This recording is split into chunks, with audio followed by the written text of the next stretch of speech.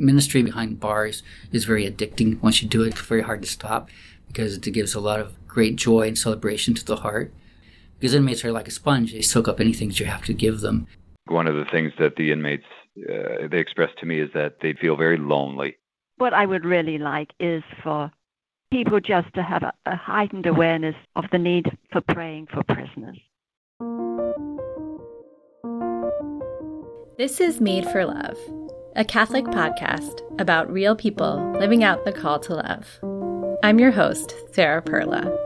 Today we're talking about incarceration and how it impacts families. It's a two-parter episode because we are going to start on the inside with 4 people who have been involved in prison ministry, and then move outside to talk about the impact on families, post-incarceration ministry, and how you can get involved. Since Jesus explicitly identifies himself with prisoners, it's not surprising that this is an important ministry for the church.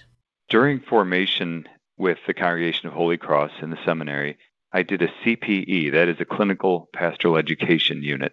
Typically, those are done in hospitals, but I was given the opportunity to do that in a prison. So I went to the Federal Correctional Institution in Pleasanton, California for a summer, and I spent every day 8 hours in the prison learning how to be a good minister, a good and faithful minister to the women there. It was a women's prison, medium security. And it just taught me a lot of lessons about ministry, about prison ministry in particular, and about myself as well. This is Bishop Walk.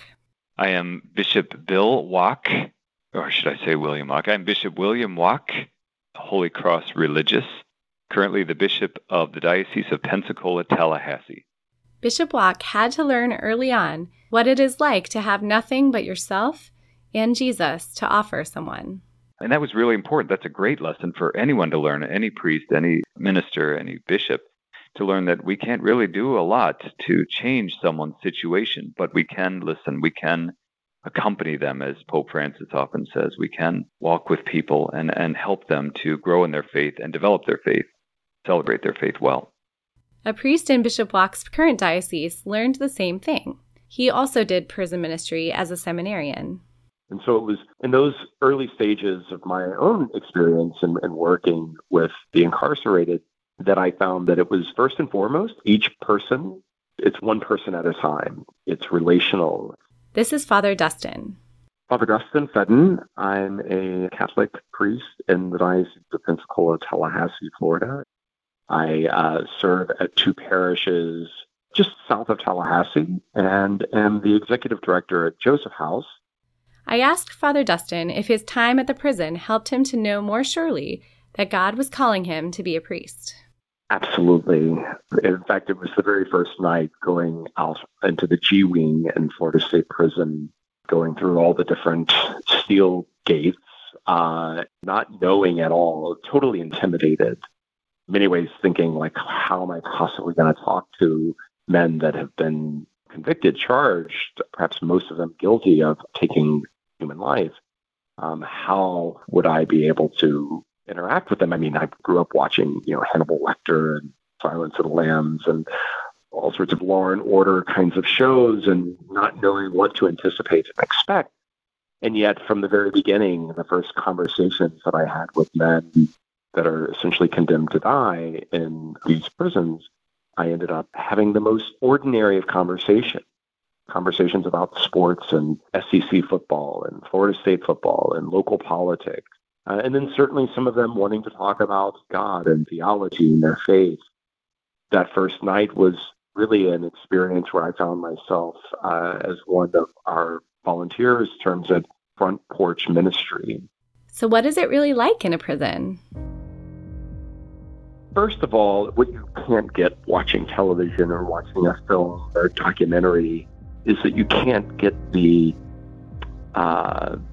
sounds and the smells and just the feel of the environment.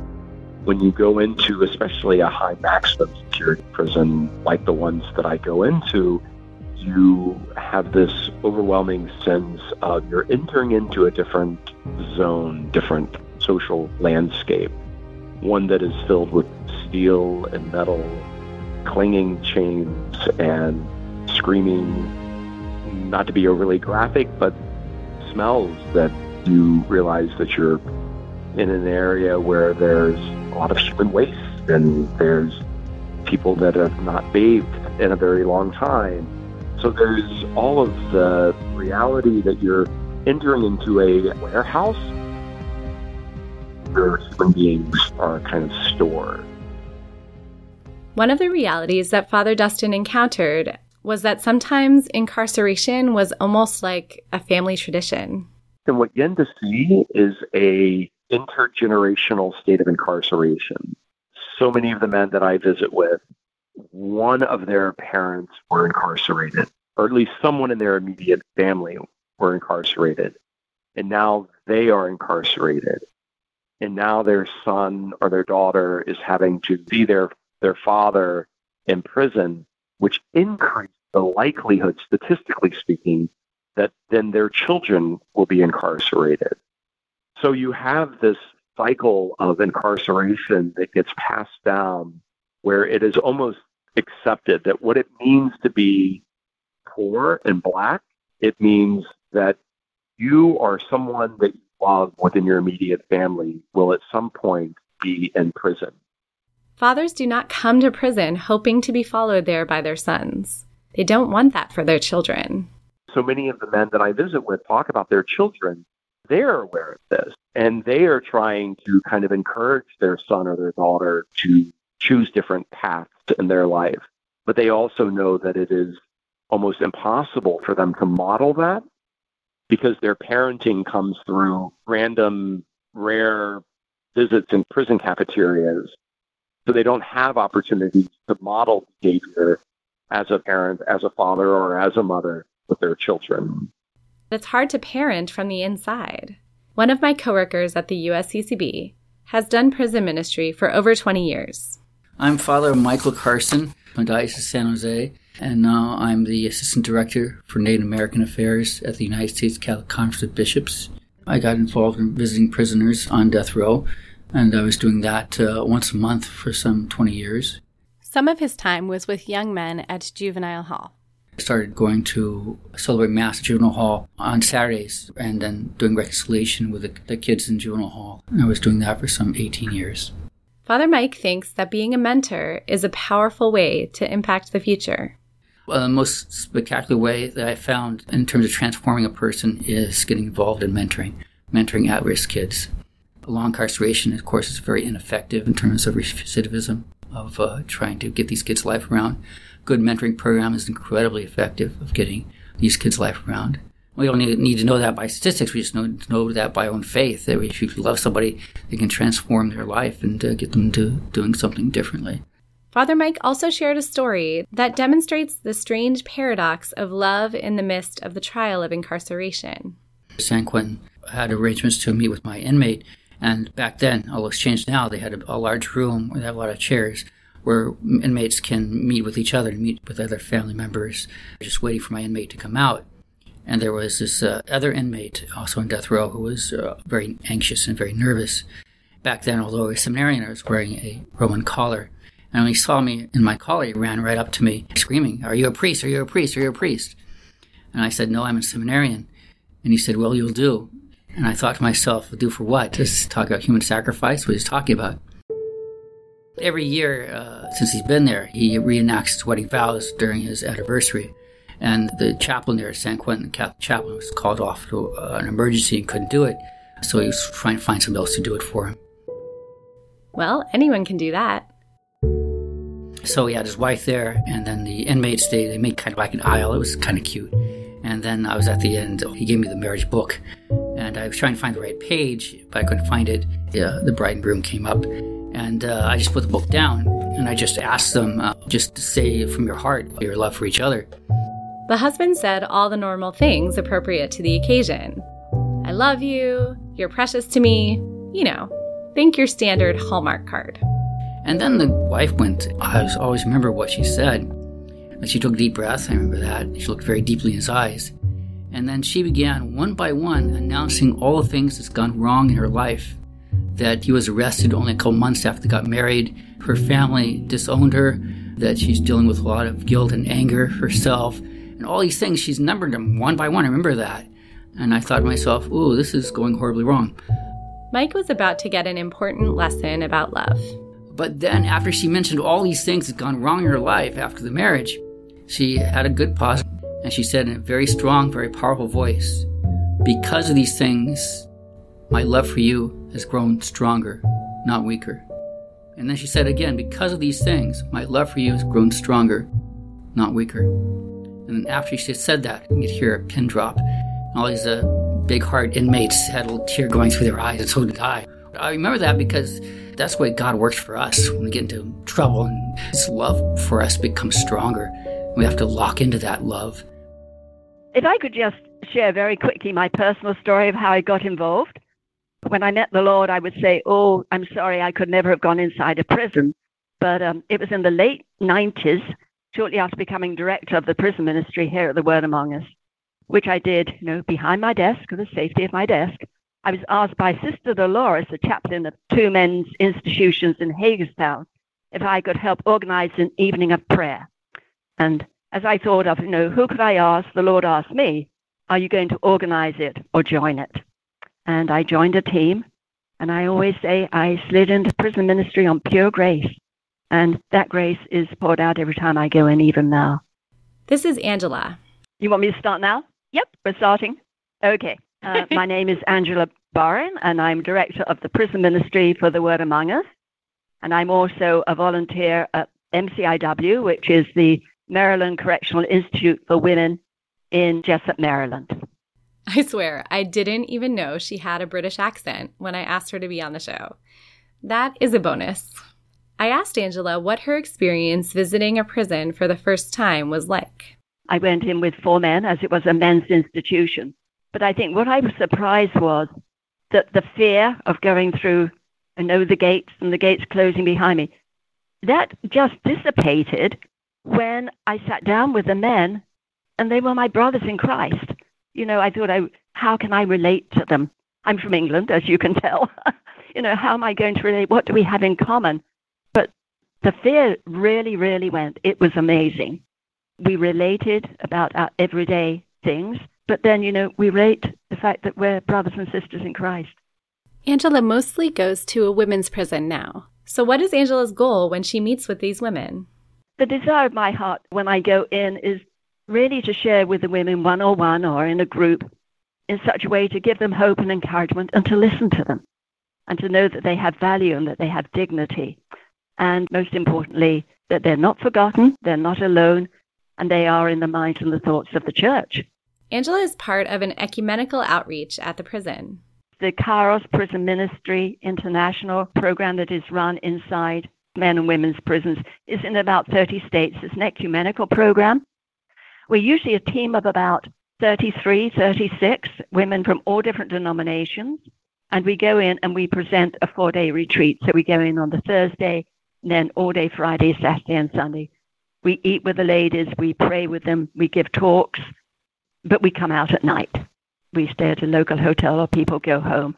It's presenting God's love, His mercy, and His forgiveness through talks. And within the talks, whichever team member will give their own personal witness. And there's discussions and there's prayer and singing. When the volunteers come to offer this retreat, they do not come empty-handed. They bring cookies, and they bring a long banner with the names of people who signed up to pray for the retreat. The focus is on God's forgiveness. They get a bag of cookies every evening when they leave, but on Saturday after the forgiveness service, we give them an extra bag of cookies, and they are asked to give it to someone that they maybe have had an argument with or they just find difficult to reach out to. And I remember one evening, one lady took her 2 bags of cookies on a Sunday. I said, well, what did you do with your cookies? And she said, I ate them because I can't forgive myself. And, I've seen her since, and she says, I am moving towards forgiving herself. She's a lifer. So, her crime was obviously taking another's life. Another woman at the retreat had a different breakthrough. I remember one evening, one of the ladies said to me, I'm going to go and I'm going to call my father. because I need to offer him forgiveness for what he did to me. Angela visits the prison almost every Sunday, not just for the bigger events. During the Mass or communion service with these 15 to 20 women, there's one place for personal concerns to emerge. It's during the prayers of intercession that you get to know more of what is on the mind and the heart of the ladies, because the priest and myself, we would lead in some prayers and then we open it up. And it so often is for their children, their parents, for those struggling with addictions, either their own struggle or those that they know. It may be for, those awaiting court dates or those that have just been released. A few months ago, one of the ladies heard the night before that her husband had died. And there was a lot of tears and a lot of grief. And so we prayed for her husband, for the repose of his soul, and for comfort for her and her family.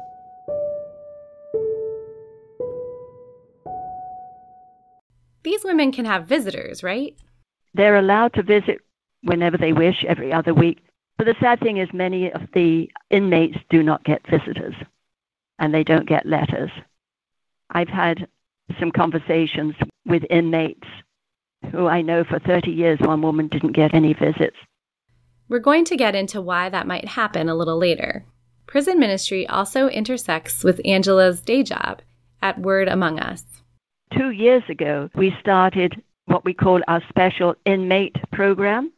On the actual magazine, I don't know if you've seen it, but we've taken out the binding cards and the advertisements for books and things like that. And I now write special content for the inmates, for those 76,000 that go to the inmates. And the topics have included, over the last 2 years, the Eucharist and confession, Mary Andura of Knots, Lectio Divina, the Rosary, forgiveness. If you're Catholic, you've probably seen the Word Among Us at some point. They are often available at the back of the church, if your parish subscribes to them. I had no idea that they were so active in reaching out to prisoners. 76,000 of them get the Word Among Us. Here I usually receive maybe 15 to 20 letters from inmates every week. They're either wanting a subscription to the Word Among Us. Many of them also want us to link them up with a pen pal program. And I've got a contact at the Knights of Malta. So if someone wants a pen pal, I send them the address for the Knights of Malta, then they write directly to the Knights. Angela also found out from prison chaplains what topics the inmates most needed addressed. It was overwhelmingly on forgiveness. And so we here at the Word Among Us have a pamphlet that we send to prisoners called God Forgives, Can I? That's in English and in Spanish. Angela asks prisoners who receive the inmate edition to send her words of inspiration to put on the back. She read me one of them. God will never burden us with more than we can handle. Over the course of 10 years, there were times when I was not sure I would make it through the day, let alone the rest of this sentence. Now that is almost over. What I have learned is that when you don't think God hears us, we actually have his full attention. And that was from a prisoner in Florida. Okay, now we're going to talk a little more about the situation of families who have a loved one on the inside. I was talking to someone just recently, and they said, I served time along with him while he was doing his time inside. Life is almost put on hold. And it's a huge impact on the family members because often they're the breadwinner. It's a very stressful time.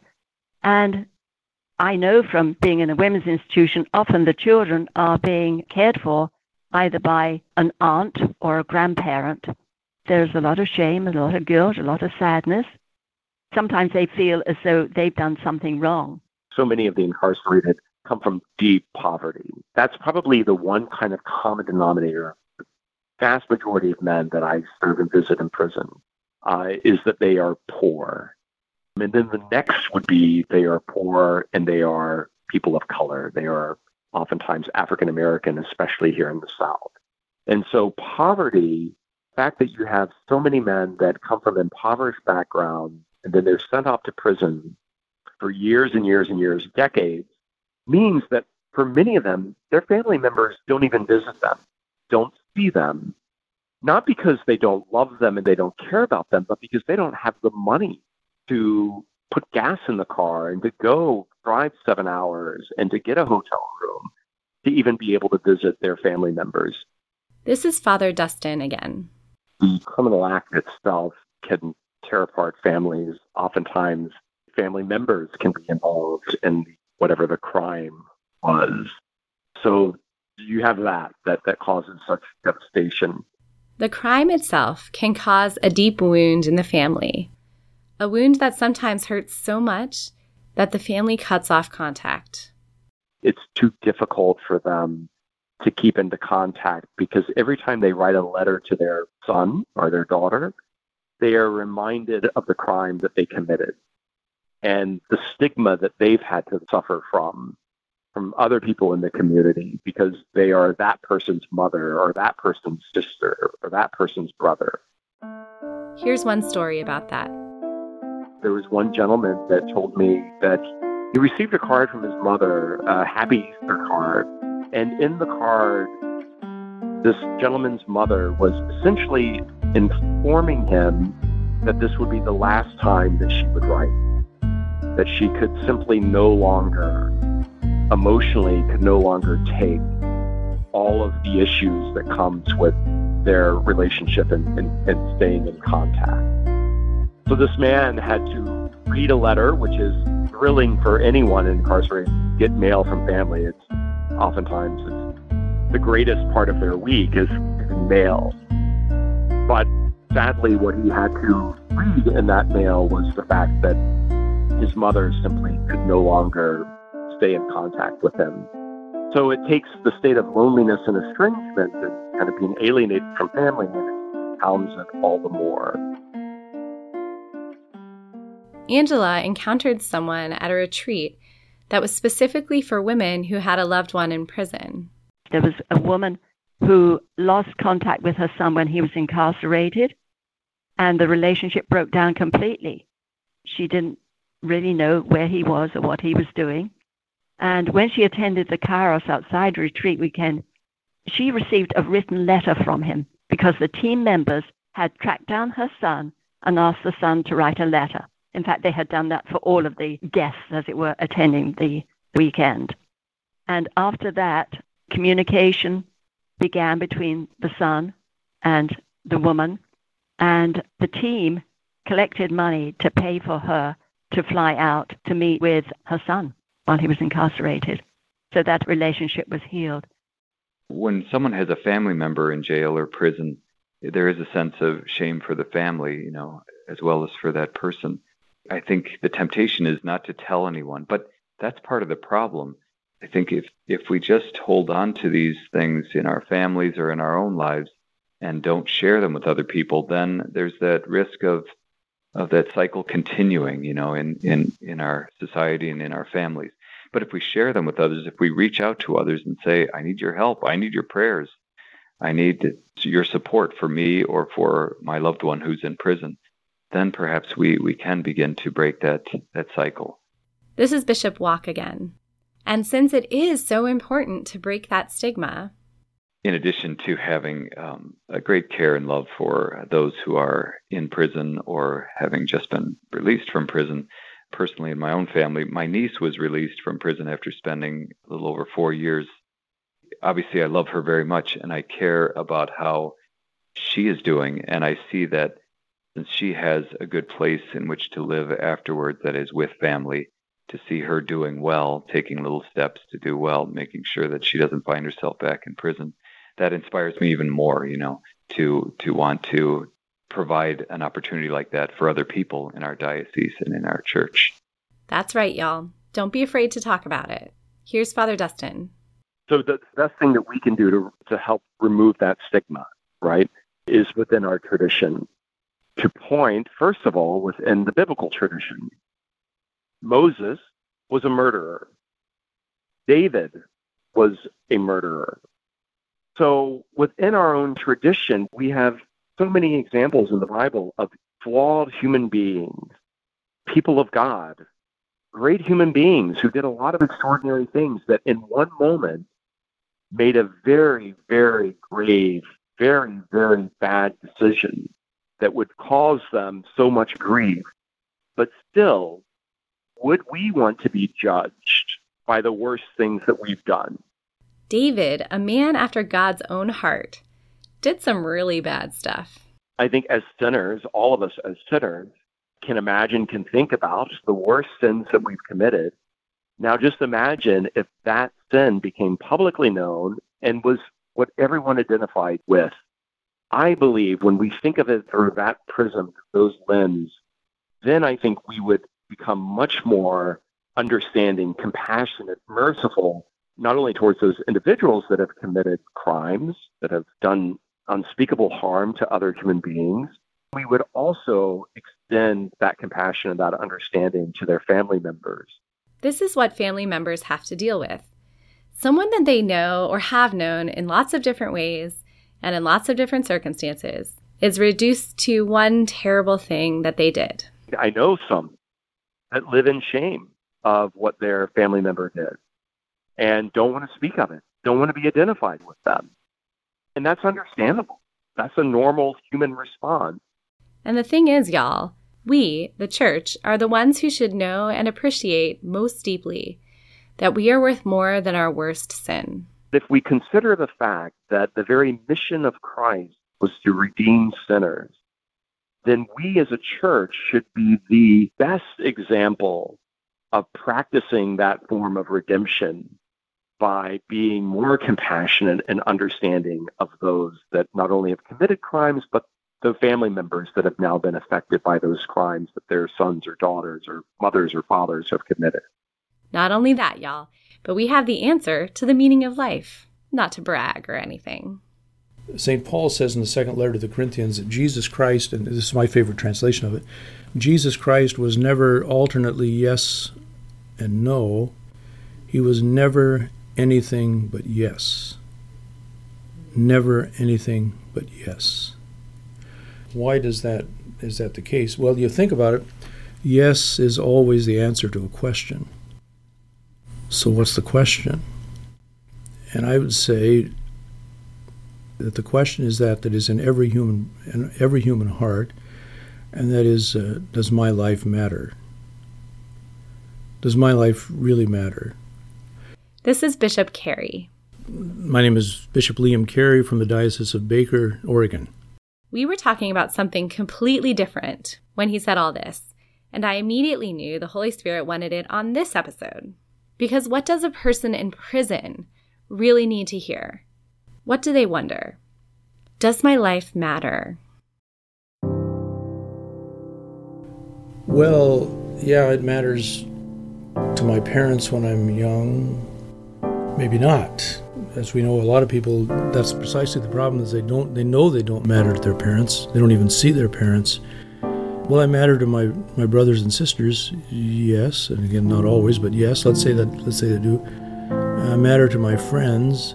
Yes, but as we live our life on, we notice that our parents, we move away from our parents, or they die, or our friends move away. We have new friends, or all, and so maybe I mattered to someone 20 years ago, but that person I haven't seen, and they don't even remember me. Maybe for all I know.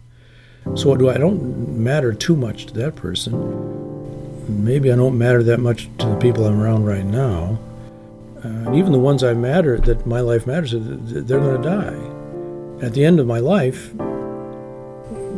does my life really matter? And who could give me an adequate answer to that? I can esteem myself to the heights of the Mount Olympus, but it doesn't answer that question, because what this shows is that what I'm really looking for is not so much does my life matter. I'm not concerned about self-esteem. I'm really concerned about self-worth. And what self-worth is telling me is, what would someone give for me? What would someone pay for me? That's the question that's in the human heart. Huh? Jesus Christ was never anything but yes. Practically every episode where we talk about hard things ends up here, y'all. And here the cross of Christ comes before us, the crucifix, and that's the answer. Does my life matter? How much is my life worth? Here's the answer. Yes. It's worth everything. It's worth the death of the Son of God. Okay, we're going to break here and end part 1. Next week on part 2, we're going to talk more about post-incarceration ministries like Joseph House and how you can get involved if these episodes have inspired you. Thanks! If you like what you've heard today, please support this project by sharing it with your friends, subscribing to Made for Love on iTunes, writing a review, or commenting on the show notes at marriageuniqueforareason.org. And be sure to follow us on Facebook and Twitter and all those things. This is essentially a one-woman production, so yours truly did everything, except for the theme music, which is composed and produced by Michael Taylor. And then the new music is from First Com.